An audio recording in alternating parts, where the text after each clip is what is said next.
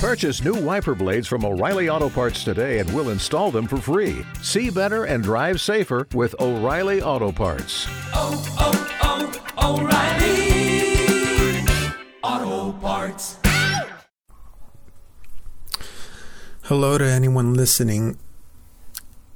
I realized that I had recorded an audio explaining what I was going to do with robertlego.org, and I never got around to posting it, and I kind of didn't like it, or at least immediately after I was done, so I don't think I'm going to post it.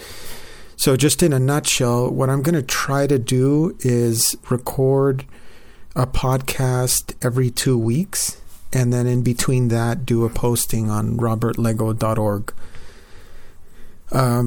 Hopefully, I don't get too swamped or stressed from work and am able to keep that. It's not too bad, but sometimes I get really tired of the computer. Hang on, let me tell my dogs to be quiet. Okay, there we go. So yeah, it's not too much work, but sometimes I get a little busy at my actual career working on elevators, and it gets a little stressful when I'm trying to conceptualize some point I want to say and write an article and check it and post it properly. It's just a bit much. So I don't think that there was anything else with the website or the podcast. It seems that it's often very difficult to get people to come on and talk. So I kind of just told myself, well, why not just podcast like the podcast that you enjoy listening to. Okay, these dogs are a little energetic. I forgot. Oh, so yeah, some of the podcasts that I listen to, it's just one person recording. And then I'm also leaving it open for maybe once in a while post one up where people can call in, or maybe I can podcast with friends that come over that might read some of the stuff on there. So yeah, I'm going to try to do that. And then I feel that the RSS will look a lot better if we have more audios linked to it. So if I do miss it on the site, it might be up on TalkShoe. And I think that the ID is 818. Oh, something's humming. TalkShoe, and you just look up Question All. I think it's 818-678 maybe. And if not, just look up Question All. You have to be a member, but it's free, and you could just download a lot of the old ones that we did and all the live talks that we did. And then I have another one that I might end up using, and if I do, I'll link it to the site and I'll post it either there or TalkShoe or directly on robertlego.org. I think that's about it. I had a couple things that I was thinking of.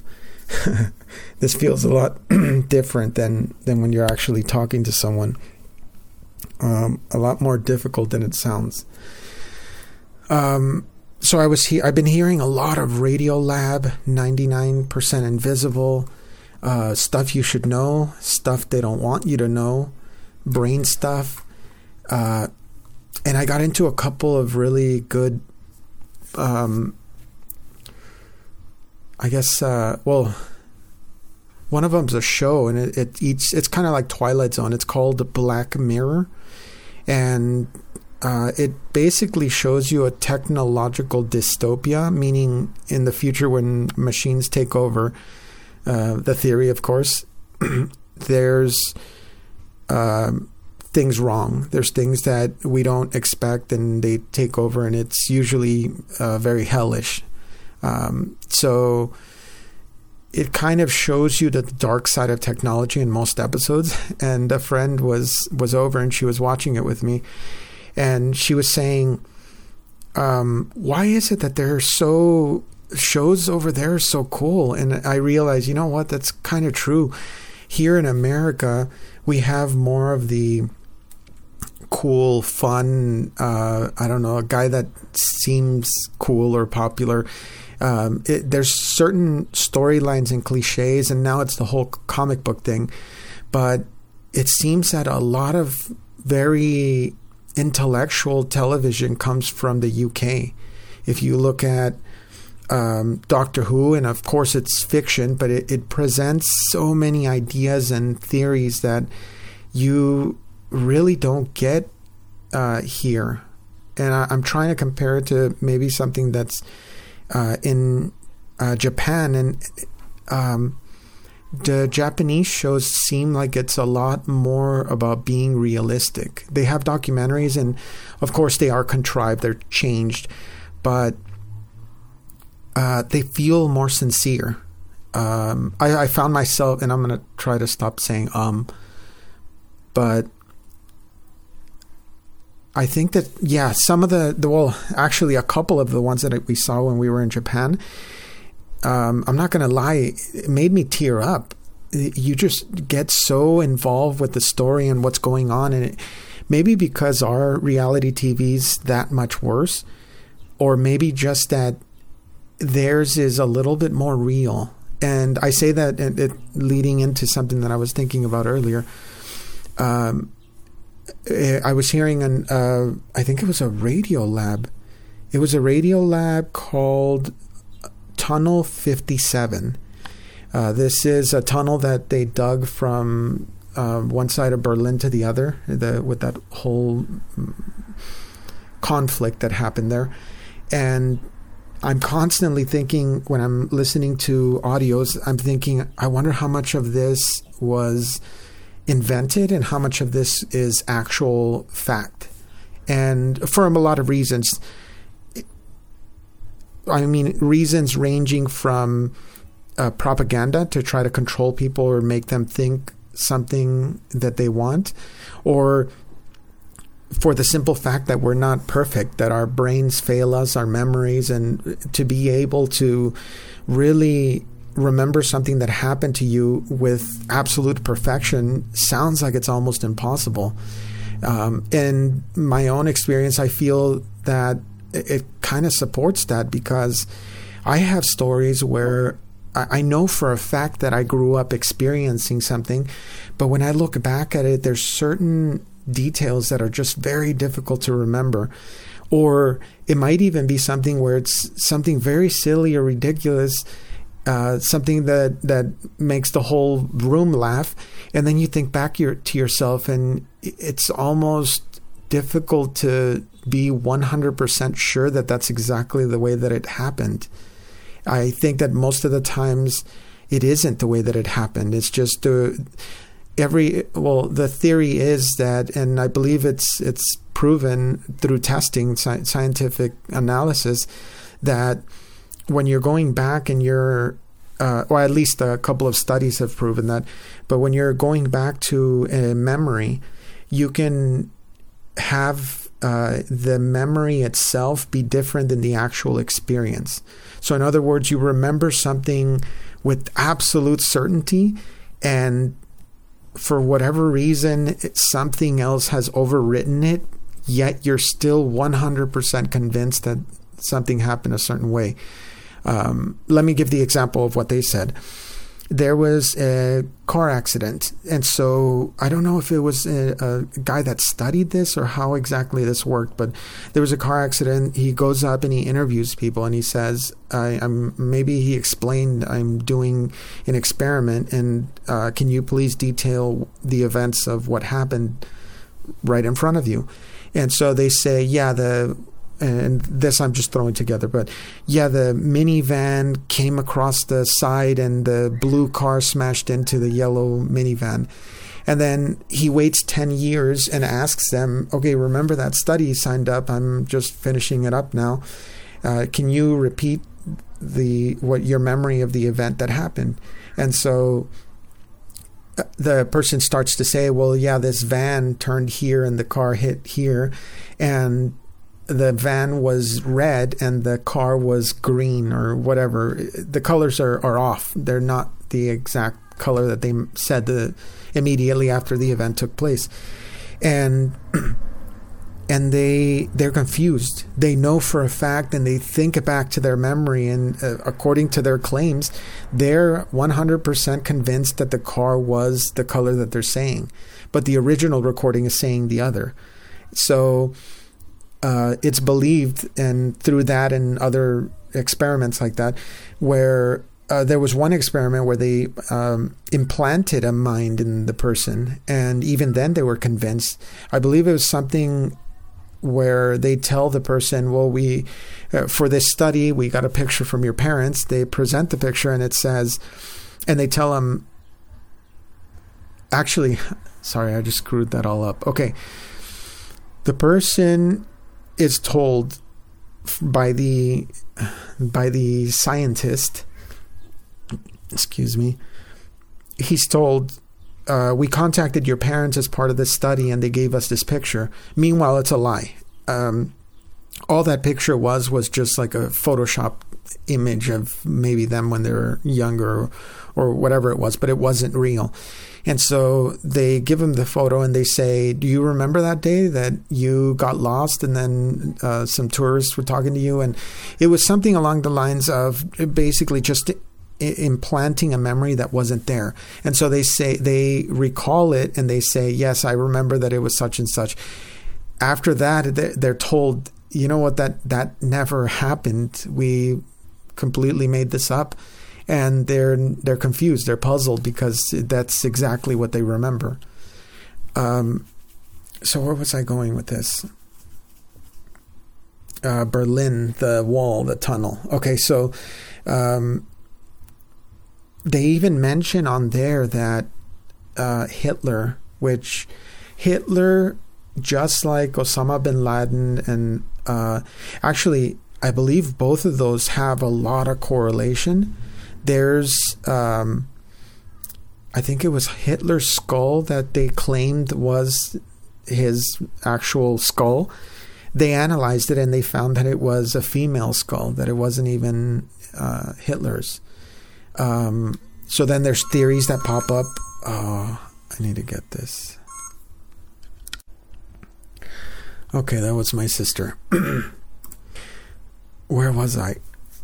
Tunnel. So yeah, they mentioned that even the place where Hitler, and you'll notice the correlation here. I hope that's the right word. Correlation. I'm trying to sit in front of and I don't type like this. It's just because I have the recorder in one hand.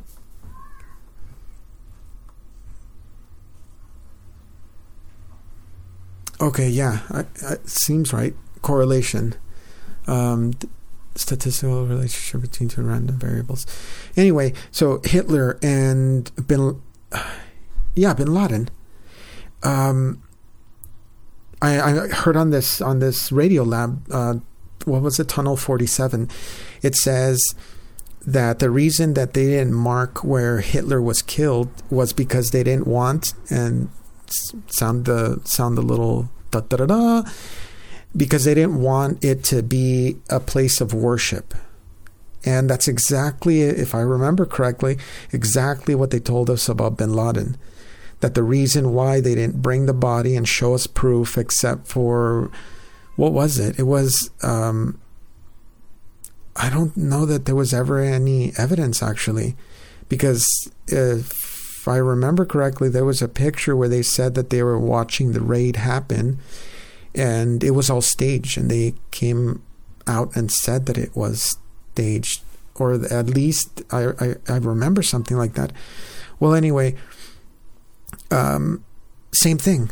And so no proof. Yeah, the person is dead. I guess Hussein is somewhere in that field too. And that had nothing to do with the tunnel one. So let me go back to the tunnel. The tunnel was, or the wall was dividing post-Nazi Germany, dividing the two. And I really hope this is right, because I didn't like history growing up and in school, and I've never researched it. So I don't know that I have enough time to properly educate myself on the propaganda throughout the ages. Okay, so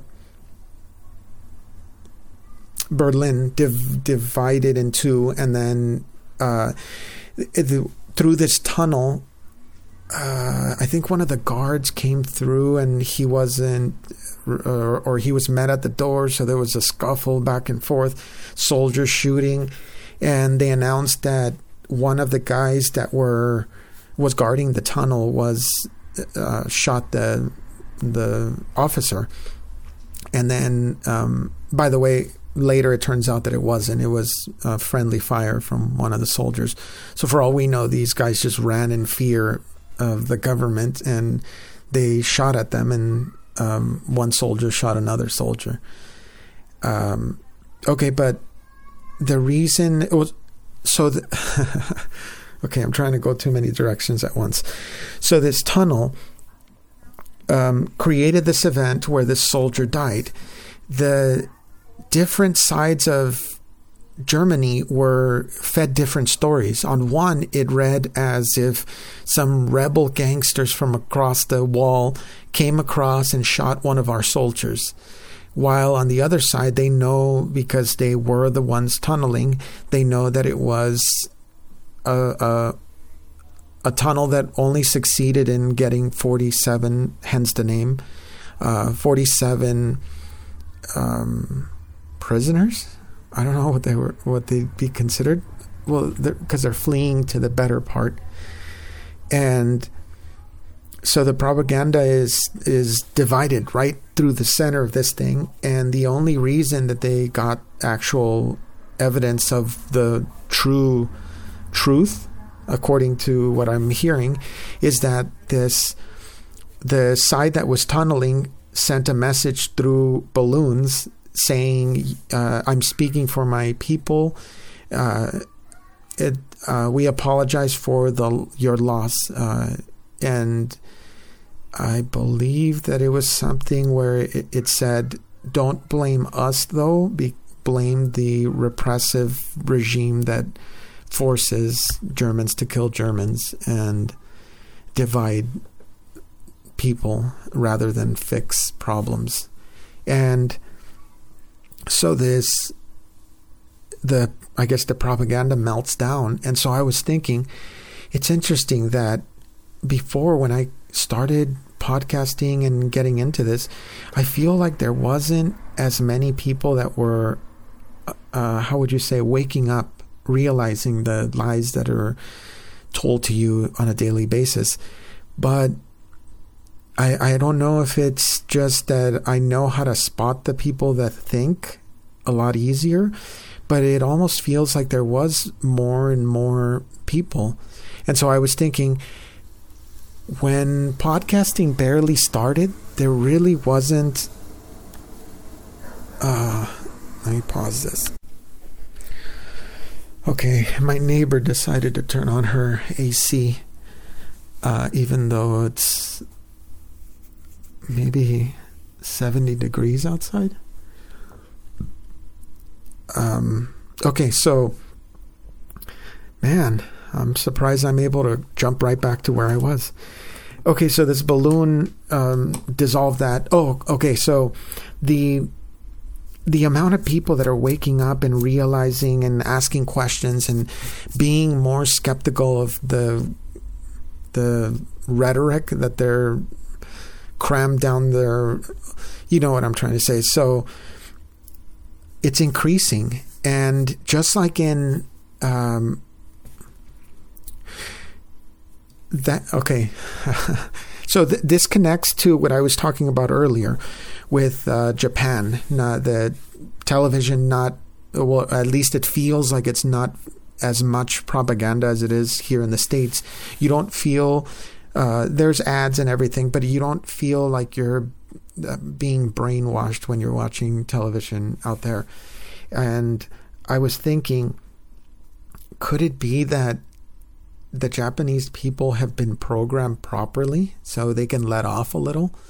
Because I know that there's things that you're not allowed to do in all places around the world, and some places are better than others. But Japan was, and it feels like, I can understand both sides, but just for the point, let me just objectively point out something about Japan. That when they have a thing where they're very proud of their job, even if it's a street sweeper, you dress properly, you're clean, you have, I don't know, even your hair's fixed. Maybe not the hair all the time, but you could clearly tell that it's a street sweeper, and they're doing their job, and they're not like here where you're kind of just slumped over and leaning on stuff and just texting and just doing stuff that you're not supposed to be doing while you're getting paid. And that goes for myself as well. I'm sure that I don't look like an absolute perfect mechanic that you would see somewhere. I slouch and I lean on things, but I'm saying that we have this thing where we are kind of half-assing it. We don't have that much pride in things like that. And I think that because I saw some documentaries and I thought of that, and I realized that I kind of liked, well, I never really had anything against uniforms, but there is some part of a uniform that's kind of cool. I worked at Universal, and we all had the same uniform, and it kind of takes, obviously, the individual and takes away what it is to be an individual. But at the same time, if you're, let's say, you're in middle school and your parents don't have a lot of money, if you have a uniform in the school, that's only a couple of changes of clothes that your parents have to buy. And so there's a comforting thing to people that aren't well off, when there's such a divide when you're, and I'm probably making a case for prisons or something, but I felt a little bit better when I knew that I didn't dress like the cool kids and I was kind of insecure. I welcomed the idea of wearing just a white polo shirt and jeans, or whatever, the khaki or whatever the uniform is. And then when I hit high school, I saw the difference. I saw how you had the kids that make fun of other kids for not having the right brand, or I don't know. It could be summed up to kids are mean, but I think that there's something there that's really interesting and really powerful, that uniforms, that while wearing uniforms, you can create an equal, how would you say, there's no societal, there's no levels to the people. If they're all wearing the same thing, then it works, and it takes away who each individual is, and let's just focus on what you're being paid for. And again, I'm realizing more and more that that's sounding worse. But I was thinking that at the same time, that's kind of something a bit subservient. Because, okay, it makes sense for something like a school, but imagine if everybody in the country had to wear the same colors. And that's maybe the power of what that is. So I'm thinking the Japanese people, and no offense to Japanese people, but the Japanese people seem to be a little more programmed and not rebels, and they're not, I don't hear, apart from the whale thing that's kind of crazy, I don't hear too much protest and rebellion and just things like that. I've said on these things before where when I was in Japan, one of the biggest stories was a sumo wrestler that quit sumo to play soccer because he said, oh, my knee hurts, or I forget what it was that he said, something real harmless. And then they caught a video of him playing soccer. And I guess he was getting into soccer. I don't know. But that's the news that they had in Japan. During that 2 weeks that I was there, if you turned on the TV and you had the news on, you can bet almost 100% for certain that it was that story. It's all the news had. It just had that, unless you were watching some regular show. But the news, every news, news night mentioned, and the sumo wrestler that lied to not do sumo. And I think it's probably something to do more with the lie than anything else. I don't know. But I was thinking, okay, so you don't need as much force there. And I'm talking about on a grand scale. Okay, let's say that there is controllers to everything that happens in our world. And it's not that far-fetched if you think about it, because every place has hierarchy.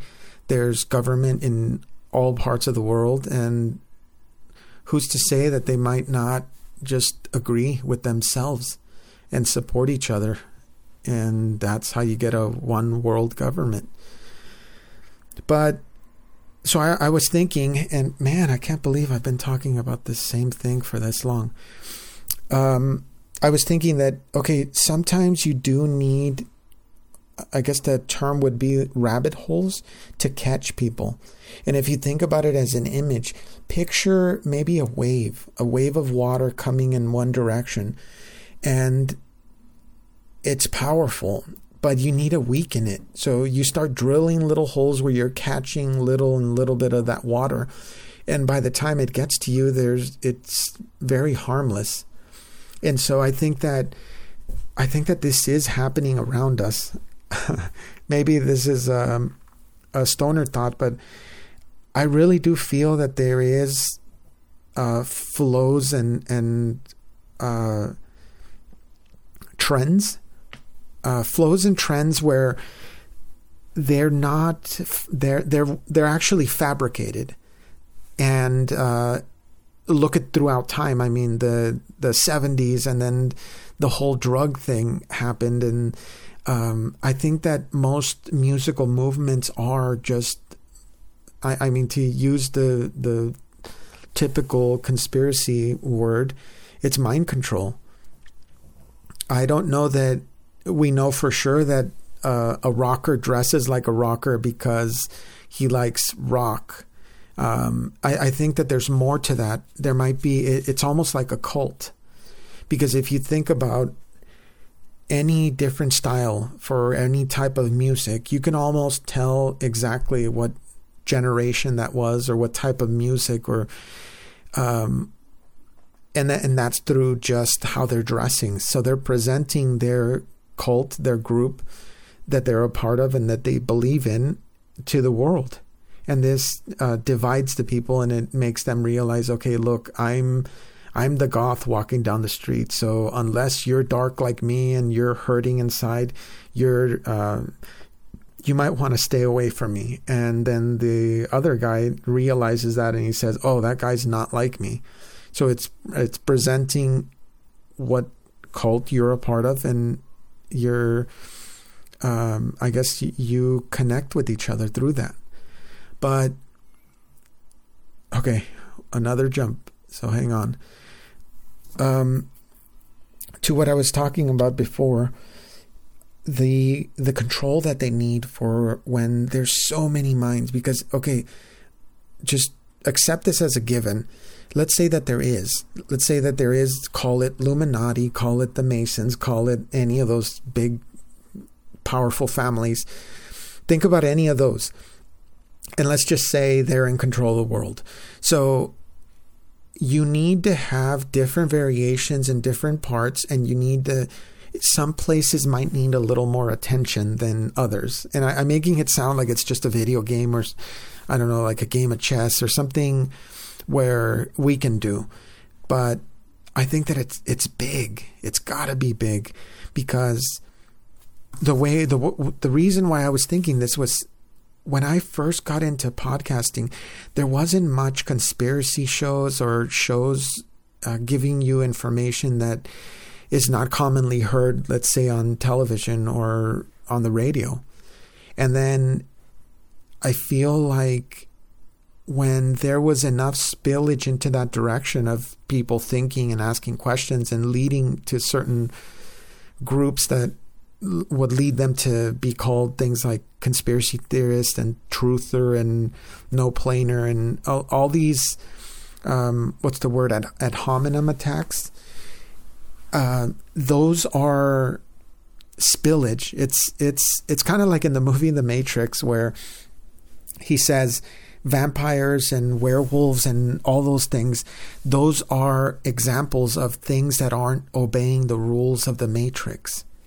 So there's this big power that's controlling everything. It's got its tentacles gripped around every single one of us that is a part of that system. And sometimes things get lost and things detach and it needs to correct. And I think that, of course, podcasting was getting more and more popular, but now it's getting to a point where it's just spilling out a little bit too much. And then you start seeing things like internet neutrality and censorship in certain realms. And I don't know, like governments starting to stick their hands in there and trying to stop things and trying to overtax things or control things in certain directions. But that's the tentacles gripping again. That's the part that broke free and they need to get a grip on. Kind of like I don't know, throughout time. It's hard also because it's to the point where it's almost difficult to talk about history because you really don't know how much of it is true. I've done postings where there's evidence that shows that Abraham Lincoln was a racist and possibly even a homosexual. He was half black and he hated them. He would make people flee the country. He would offer money for blacks to leave. I mean, there's a list of things that he did. It's ridiculous. Yet he's presented to us like a saint. But it's happened since who knows when. I don't doubt that most historical figures that we've ever been given have a little bit of sprinkling of dung, a little bit of poop just squeezed in between there like a sandwich. Because the more that information comes out, the more that all this stuff is dissolving and falling apart and not making sense. But the thing that bothers me, though, is that this is rewriting a certain part of history. But if you think about it, it's not really fixing, or how should I say, the impact is still controlled. There's only certain parts that are allowed to be corrected. But then we have others like the most recent one, 9/11. The book is still going to read whatever extremist terrorist hijacked 4 planes on this day and crashed 3 in these places. All the things that don't make sense about that event, all the things that have been brought up and not answered, and so much of that just has holes. It's like a story that the whole page is just chewed up, like a dog just bit different parts of it. There's parts missing, parts are reversed, and other parts, and you're looking at this all patched up, and you're saying, do you guys really want to put this in the history books? I don't know. There's some things here, but look back and look at Kennedy. There's so much to Kennedy that just doesn't make sense. I was talking about Hitler, Bin Laden. Hussein. See what I mean?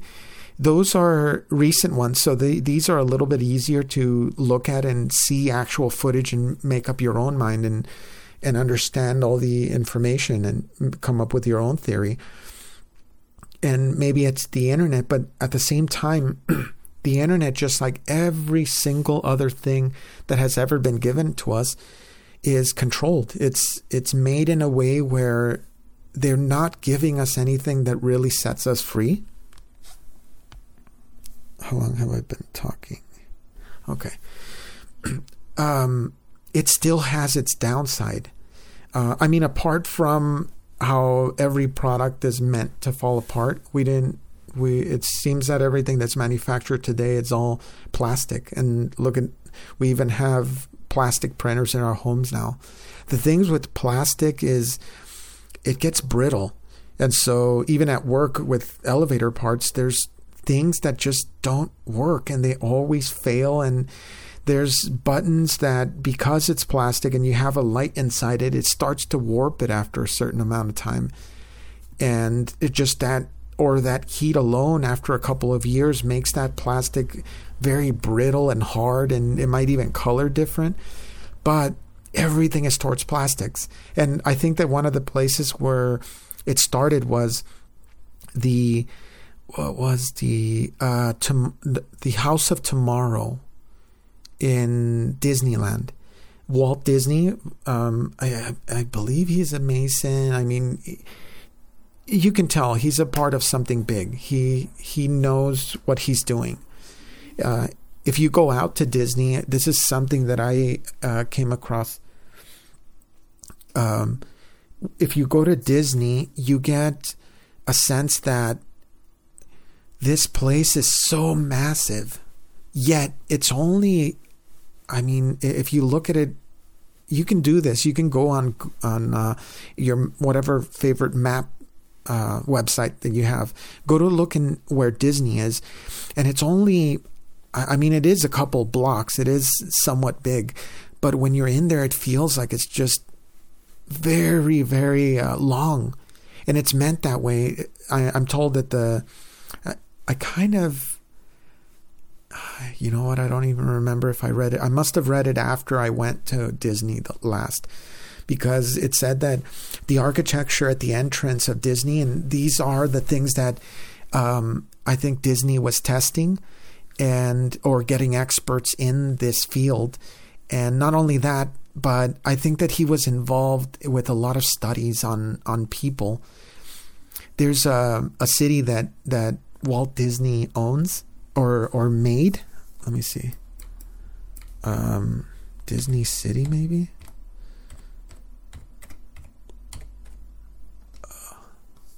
Disney City, let's see. So this, it was in Florida. Yeah, Celebration, Florida. See, let me see if I can read some of this to you. Is a consensus designated place, CDP, and a master plan community in Osceola County, Florida, United States, located near Walt Disney World Resort and originally developed by the Walt Disney Company as part of Orlando-Kissimmee Metropolitan Statistical Area. Celebration's population was 7,427 at the 2010 census. So this is a place that it's basically Disney. If you look at the buildings, it really does look like that. So I wonder if they would say, well, you got to be a Mason, you got to sign your firstborn away, and you got to do all these things to sign up. But the pictures look really interesting. It really is. If you've been to Disney, it's just like Main Street. Let me see. Celebration. Copy that. I just want to see some pictures.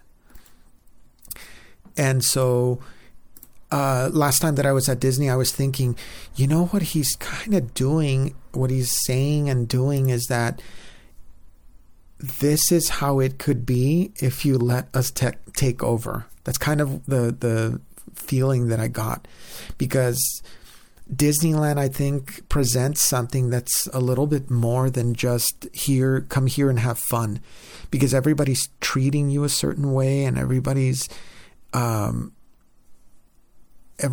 would you say, it's almost like everybody's working for something, to have an experience, to go places. And if you think about that in a setting for a militaristic dystopia, there's the big words again. So it's in the future, the military's taken over, and you just look at, maybe you write a script and you follow a couple of people. It's very similar. And I think that's what Walt Disney was showing us. He's saying, look, we can have fun. We can design buildings like cartoons. We can have fun rides. We can make things better than they are now, less dirty and a lot better. This is what you get if you let us all take over. This is the message from the top. And I guess this town, I don't doubt that it's something like that it feels, because it looks just like a theme park. Everything is spotless. The streets are just, I mean, you can eat off of these places. It's just so incredible. And it's very reminiscent of Disney, but the test for Disney was made where, as you're walking through Disney, it feels like it's really, really big. And you look at the map you can look it up online, I'm sure, and it's not even that big. It's almost like a C shape. And all you're doing through the park is you're just going around this square. And there's dead ends to it. It's almost like a video game, like a video game where you get to a certain part and there's just bushes and you can't go past that, employees only. And that's what if I remember correctly, I think that California Adventure is like that too, where it just loops around. And Hollywood, the tower, what's it called? Hollywood Tower, Tower of Terror, whatever it is. Right at the entrance of that part of that ride, there's just walls, and you can see that that's the other side of it. But when they're closing, they don't let you go through there. They make you walk all the way around, and you are tired, so it feels like it's forever. But if you really think about it, you're like, okay, we just passed this land and we're in this other land, and we're almost at the door now. It just makes it feel like it's that much larger in scale. And not only that, but most worlds where you're in, it's difficult to look and see the other world next to it. If you go to the Disney, notice that. When you're in Tomorrowland, you look around and you can't see the other land that's next to it. Fantasyland, I think, or whatever it is.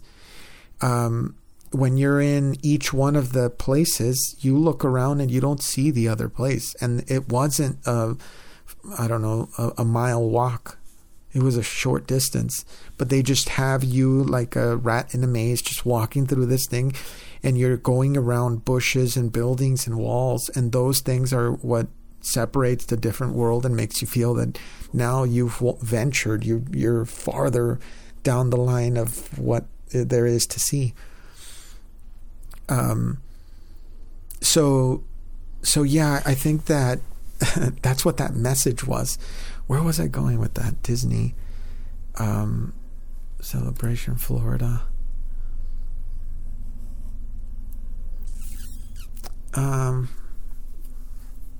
See, I had to derail at one point. I was fine, and then I trailed off, and then I just dropped. I'm lost now. I know that I was saying about how I think that there's a need to keep people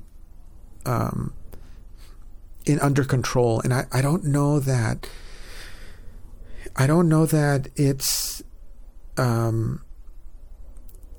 necessary to actually hurt anyone, because as you know, a lot of what I try to research now and try to find is truth. And a lot of the times what you're presented in the news, I mean, you can do it as an exercise. Next time you see a somewhat large event that happened on the news and that most networks are talking about, go online and look and see what parts of those don't work. if you're not that good at it, especially, I probably still do it now. I'm learning stuff from Mark, truthin7minutes.com and fetch123.com. So yeah, this guy's Mark's probably the smartest person I know, and I'm constantly just learning about research that he does, and it's puzzling how he could find such great information. But it's not difficult. Once you have a working mind, you just look and you see. That's actually one of the other things that came up when my friend was over. She's saying, our friend, my girlfriend and I, my fiance, that's so weird to say. So she was, what did she point out? Yeah, I had to fall on my face one more time. I paused it because I can't remember where I was, what it was that she talked about that I wanted to point out. But she came over and my girlfriend was busy, so we were just sitting back watching the Black Mirror show, and it brought up a lot of really interesting thoughts and points. If you go and watch this, I kind of recommend that you skip the first one. I don't know why. The first one I don't see too interesting, but all the others really give you a different side of technology. About fakery. So most of the time you don't really need anybody hurt. You just put a news report out that says, I don't know, 50, I was going to say 57 because of that tunnel. I don't know. Usually it's a double number, or it's 23, and there's certain numbers that constantly pop up, 44. So they say 44 people died and blah, blah, blah, blah. They don't need to have actual people die. And I don't doubt that some of these events do happen. But on some of the ones that we've researched, there's very little evidence to prove what it is that they're saying. And that was another thing that I wanted to really talk about. It seems that most events have at least one event that's very, very blatant. And I don't know if that's to kind of poke fun, or I'm trying to think one step ahead, or that itself is given as a handle for people like me and Mark and Gabby and all the people that I talk to, that I've talked to and that just think that are out there.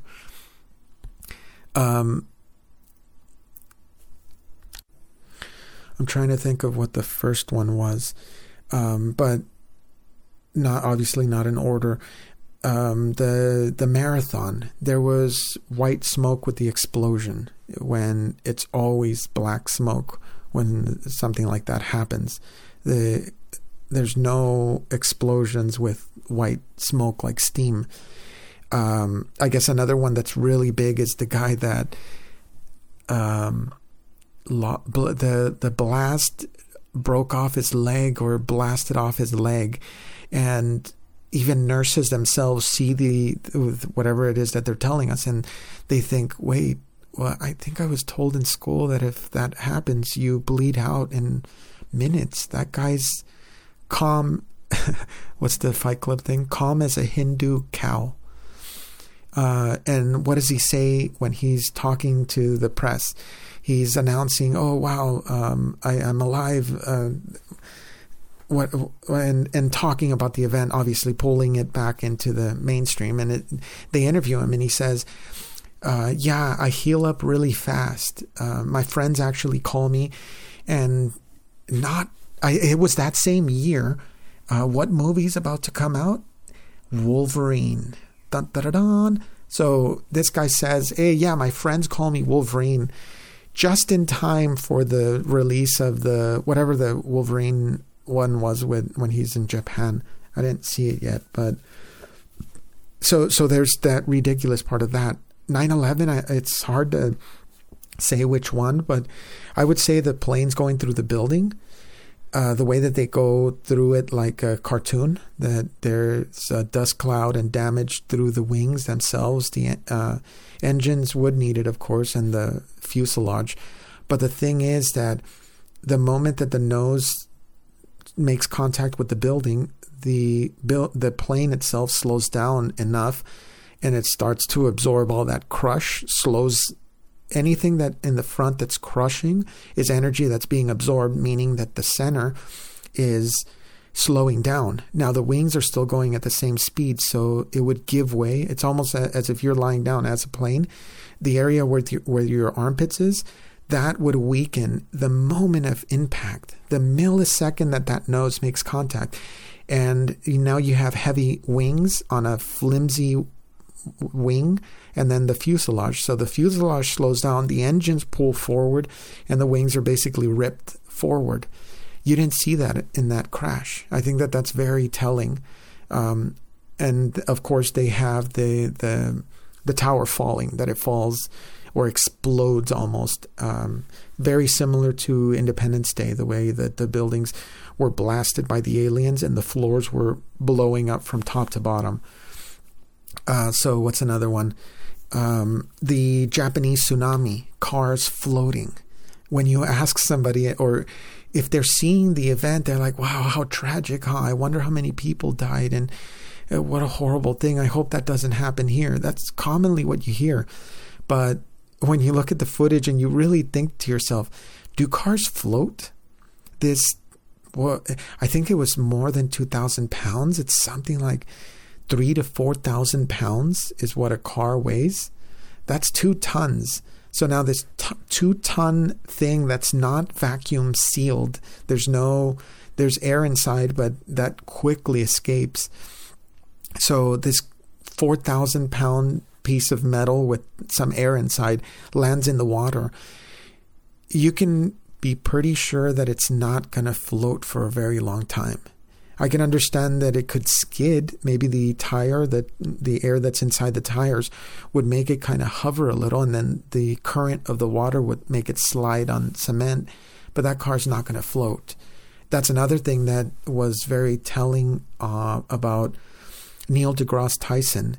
He mentioned on the Joe Rogan podcast that there was, I think it's Hurricane Katrina, right, that hit the East Coast. Well, that exact year is when I went to New York and met Mark in person. Neil deGrasse Tyson said on the Joe Rogan podcast that the parking structure for his building had cars floating out of it. So in other words, the parking structure was flooded, making the cars in the underground parking structure float and come out through the entrance of the garage. How silly is that? That water is filling up. I'm sure that it's not filling up like a tsunami, but it's slowly filling up, but it's strong enough to pull 4,000 pound cars that have been submerged right out of the entrance of the building. So I'm expecting to see a lot of construction going on when I go to New York, and I'm like, I wonder if we can still go see the Statue of Liberty, which we weren't able to because we were told that there was too much water on the grass and it wasn't safe, whatever that meant. So they drive us close to it and then come back. What my thoughts are, and we took some pictures, but they know what they're doing. We weren't able to get close enough to see if the grass was all dead or if it looked like it did flood and then go back down. And that's actually one thing that I was looking at when I went to when I was in New York. I went through, what is it called? The ferry. we were getting on the ferry, and the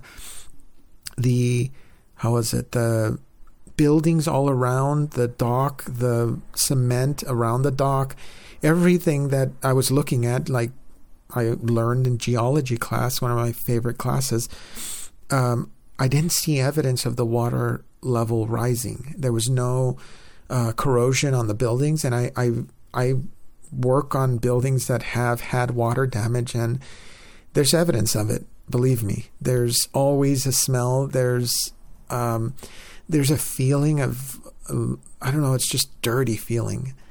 And this is years after, and there's even places where I've been at and I tell them it smells musky. Is that the word? And they say, oh yeah, there was a leak on the ceiling 10 years ago or 5 years ago or whatever. And it's still there. You can still smell it.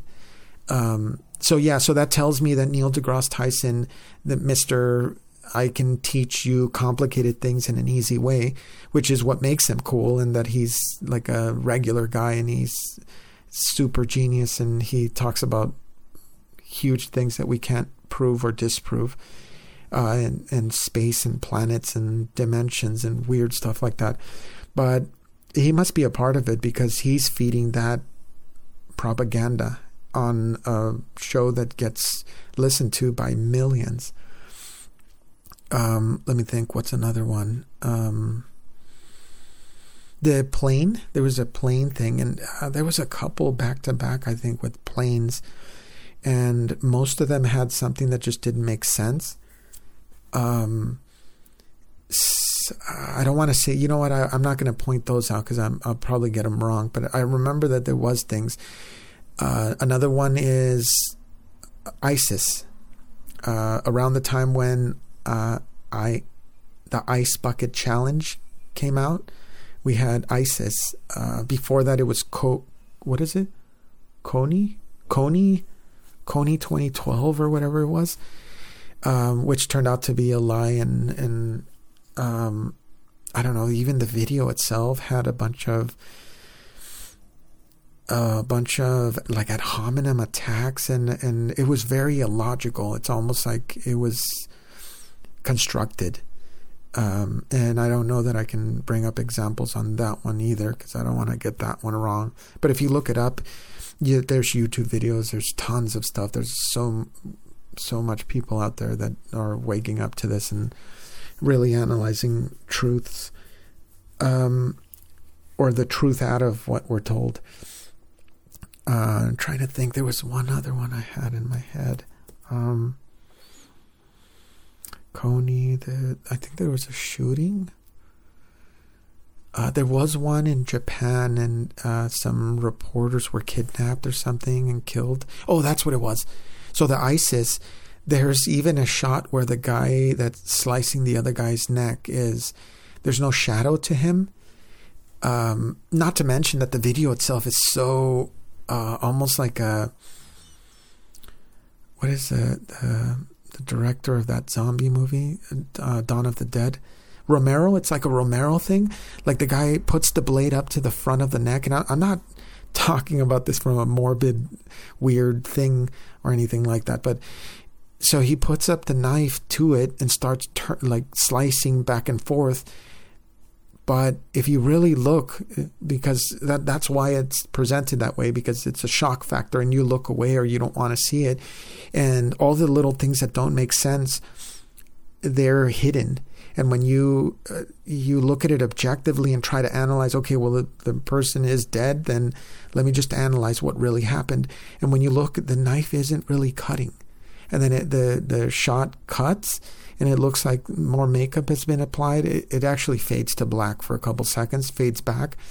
And now the knife is at the center of the neck, but this could be a prop knife, kind of the ones that go into the handle. And he's just doing a stabbing motion on the side, fades to black again, and then you get the head detached from the body. I think that photo itself had some really fishy things with the shadows and things like that.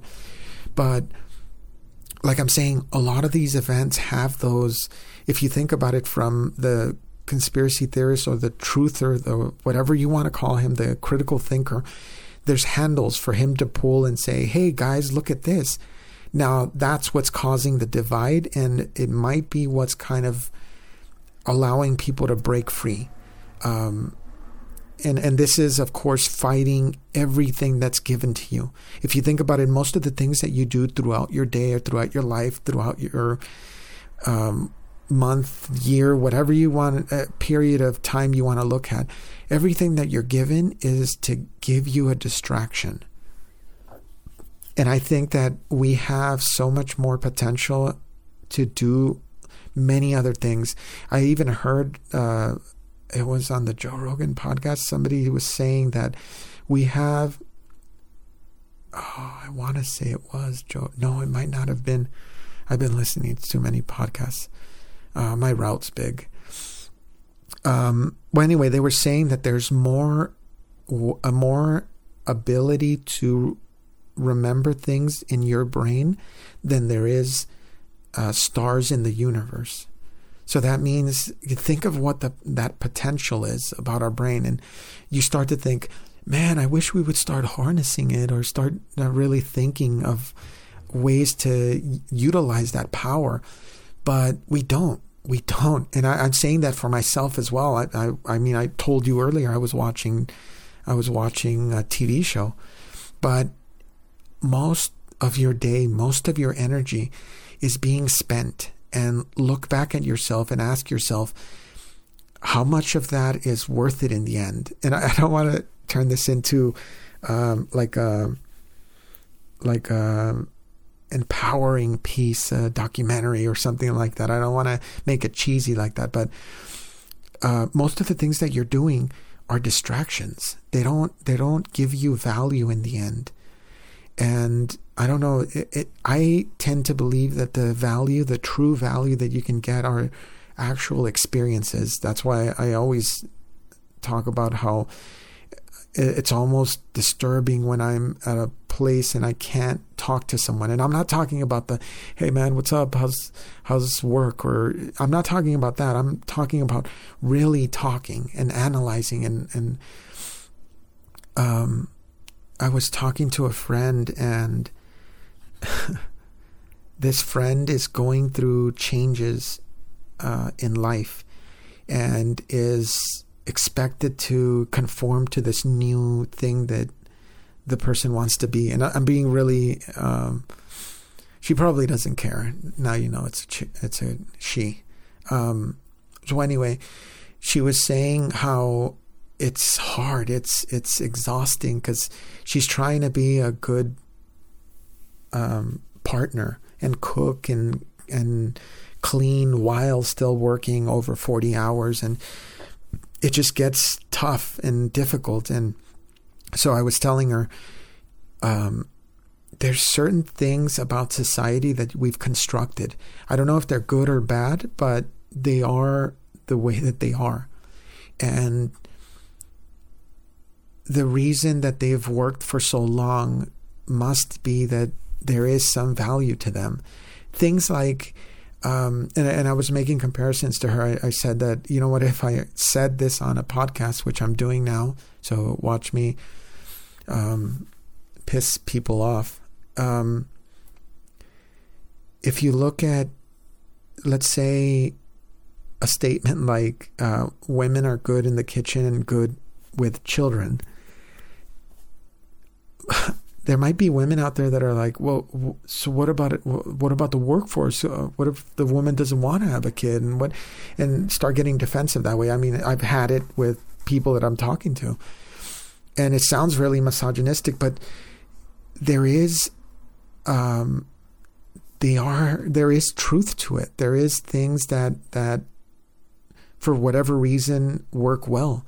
I'm not that great with kids. My girlfriend, or my fiance, is awesome with them. She teaches dance, and they've won first place many years, and they're very disciplined. And when I used to go to her work, I would see all the other coaches and how they would get, I don't want to say get control of their kids, but educate their kids and children, and make them, or allow them to have activities like dance. That's one of them. And she's got it. I don't know what it is, but she's got it. And it makes me really excited, because whenever we have children, I don't doubt that she can raise great people.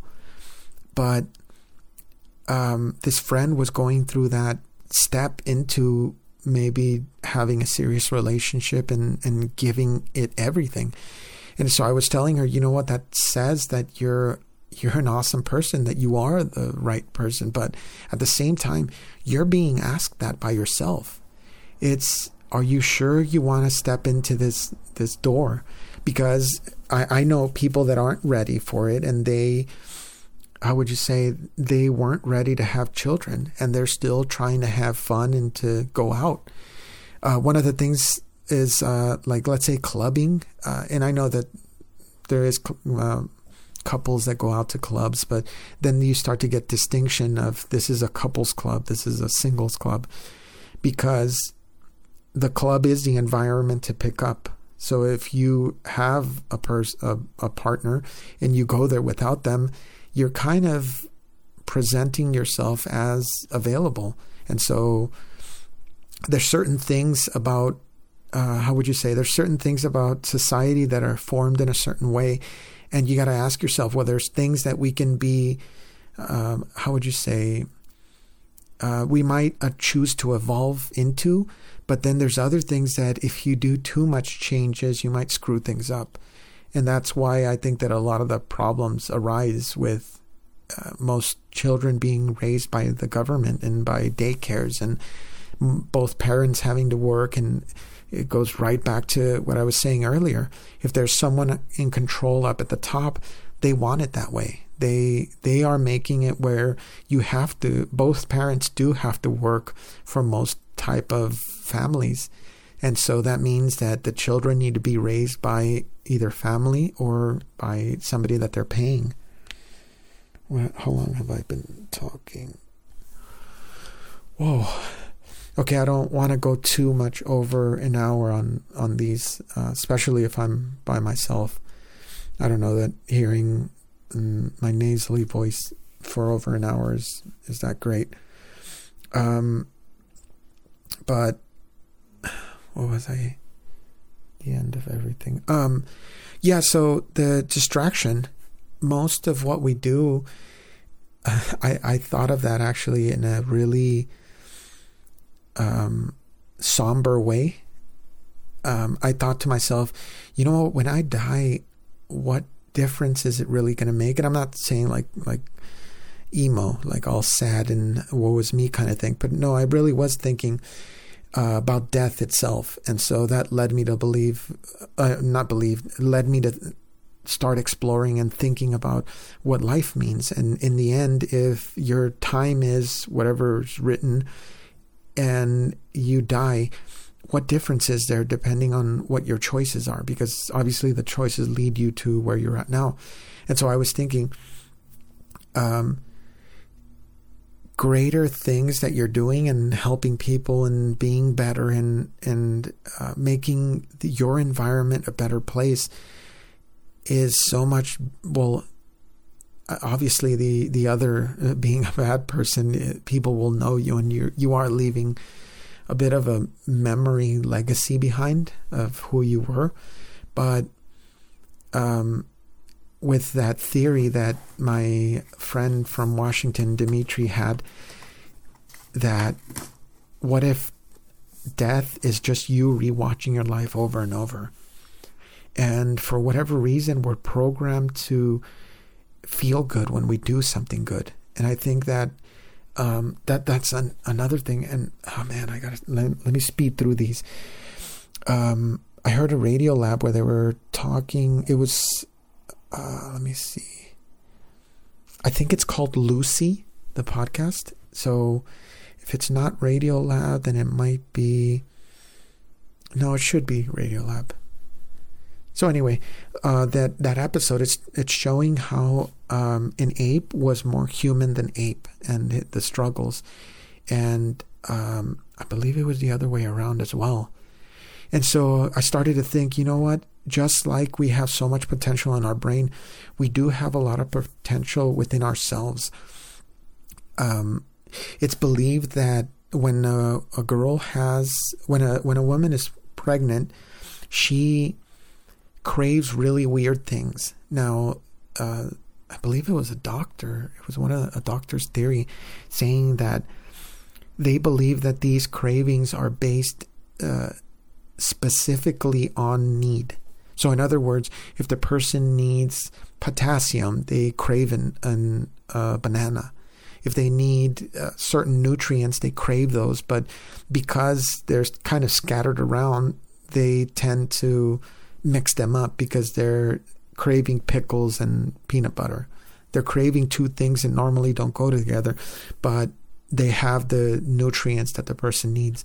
So just like this exists, and there's parts about animals that make them so human and humans that make them very much like animals, I think that there is programming inside us that tells us what is the right thing to do and what is the wrong thing to do and what should make you feel good. And of course, sometimes things get screwed up and those feelings aren't common and something is wrong there. It's almost like the whole, I don't know how much of it is nonsense, but the whole evolution thing where little mutations keep popping up, and if it's something necessary, then it stays, and if it's not, then it just fades away. I guess some examples would work, but I don't know if that proves that we came from apes, or I'm not 100% convinced about that. But I think that we have programming inside our brains that really is there to guide us. But, here's another one. I heard one on, how was it? Natives. This guy was in a different country. And the way that they greet each other is it's something along the lines of, how are you going? Or where are you going? And you point in the direct, or you describe the places that you're going, but in you know how it's north, south, east, west. This thing it has, I think it's like 16 of them. So you're saying, or it might even be less, I'm not sure, but you're saying, I'm going northeast, west, and then south for blah blah blah. And so this foreigner went there and struggled to get their mind in that, and struggled. And they kept thinking that he was kind of slow because, well, why doesn't he know where he's going? Is he dumb? And once he got that tool program, once his mind had adapted, he said that he saw himself as a helicopter view. So in other words, it's not the self-centered thing that we've all been born knowing. It's the idea that, okay, when you're driving south, you're an object that's moving in a southern direction, and it's not from your perspective. And there's also an example on the Cracked book, and I know that they mentioned it on the podcast, where this tribe does the same thing. They don't know, as far as I know, they don't even have a word for left and right. So they memorize, okay, I went east, I went west, and they get so good at navigating through this jungle that they can go at night, even if it's really dark, because they know exactly the coordinates to get there. Now, the way that a lot of us think is you turn left and then you go down a certain amount and then you turn right and then you whatever it is that you're doing. So those two different ones, the one that we all have, that are under this power structure, this control, is useless. It's pointless. But when you adapt your mind with something as simple as that, just knowing if you're going south or west or whatever, you're programming your mind to have a compass and to orient you through this big map, and you're able to understand where exactly you are at any point, and you probably never get lost. But what happens? Why is it that we can't have it? It's the distractions. It's the video games. And I've been victim to it just like everyone else. Although I didn't listen to music, and I think that that's kind of one of the things that helped me, is I started, I guess, internalizing and then coming up with ideas and drawing and getting more into art. But that music control wasn't there. And you see it all around you. Like I was saying before, you dress like it. Well, look at this brand new movement. And I think that that's just another wall to contain the spillage of people that need something, that need distractions. I'm trying to think. I think there was something about that. Well, anyway, the whole electric dance music, EDM, the new trend now, that I think is this group of people that don't have enough distractions. What do? You just pull them all to these events where a lot of them take ecstasy and Molly and every variation of all that stuff, coke, weed, you name it, and they're just jumping around and enjoying their favorite DJs.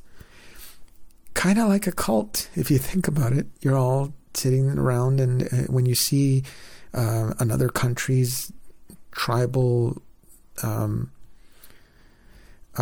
events that they do to how would you say, to share an experience, they look cultish as well to us. Like when the Japanese dance, where they're all doing the exact same movement, the Indian dance, where they're all kind of doing that in sync.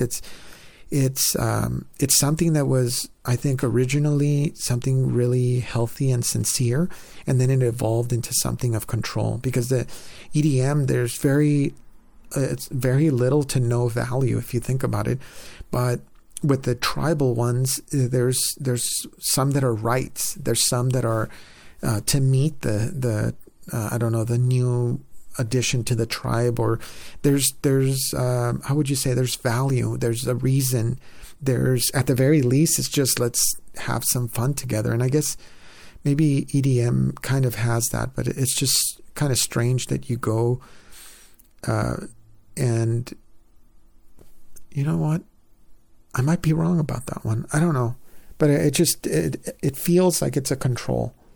And I don't know, maybe it was always a control, but distractions, that's all it sums up to.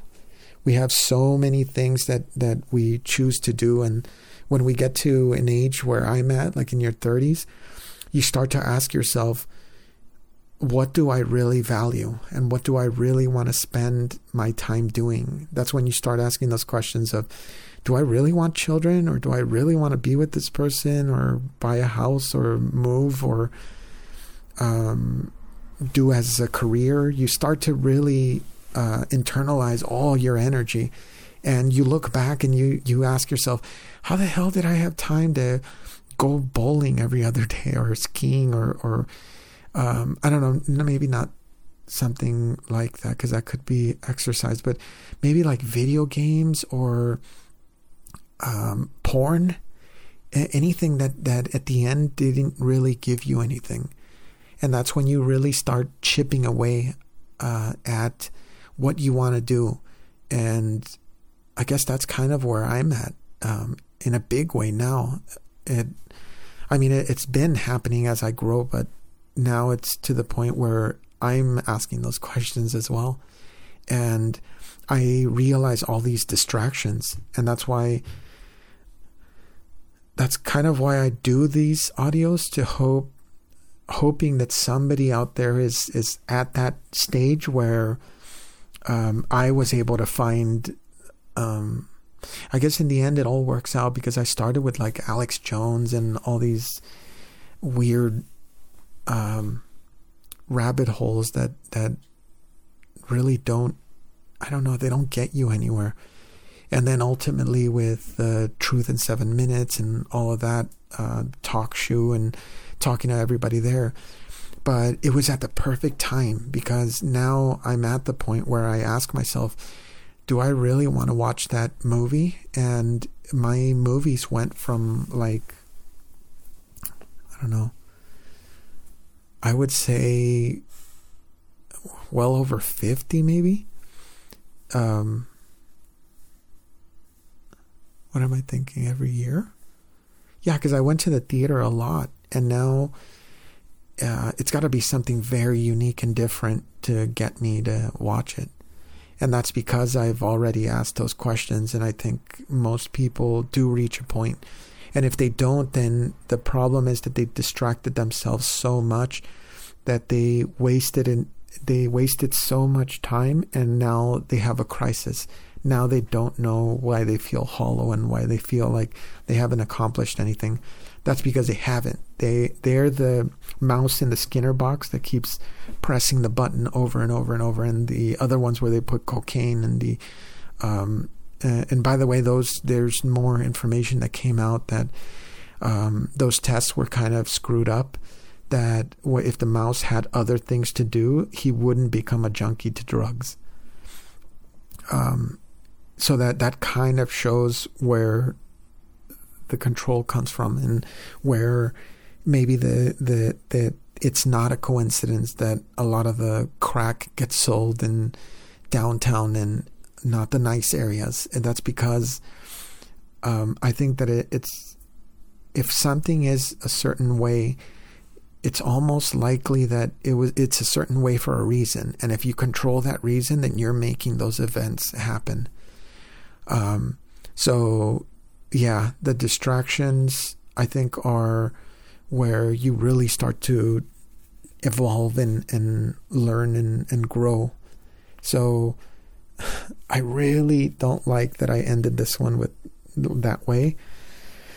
But if you made it this far, then you're probably still somewhat entertained, or you were just waiting to see where I was going. So I'm trying to see the clock here. Okay. 1:20, not bad. So if I don't get anyone to talk to me, please talk to me.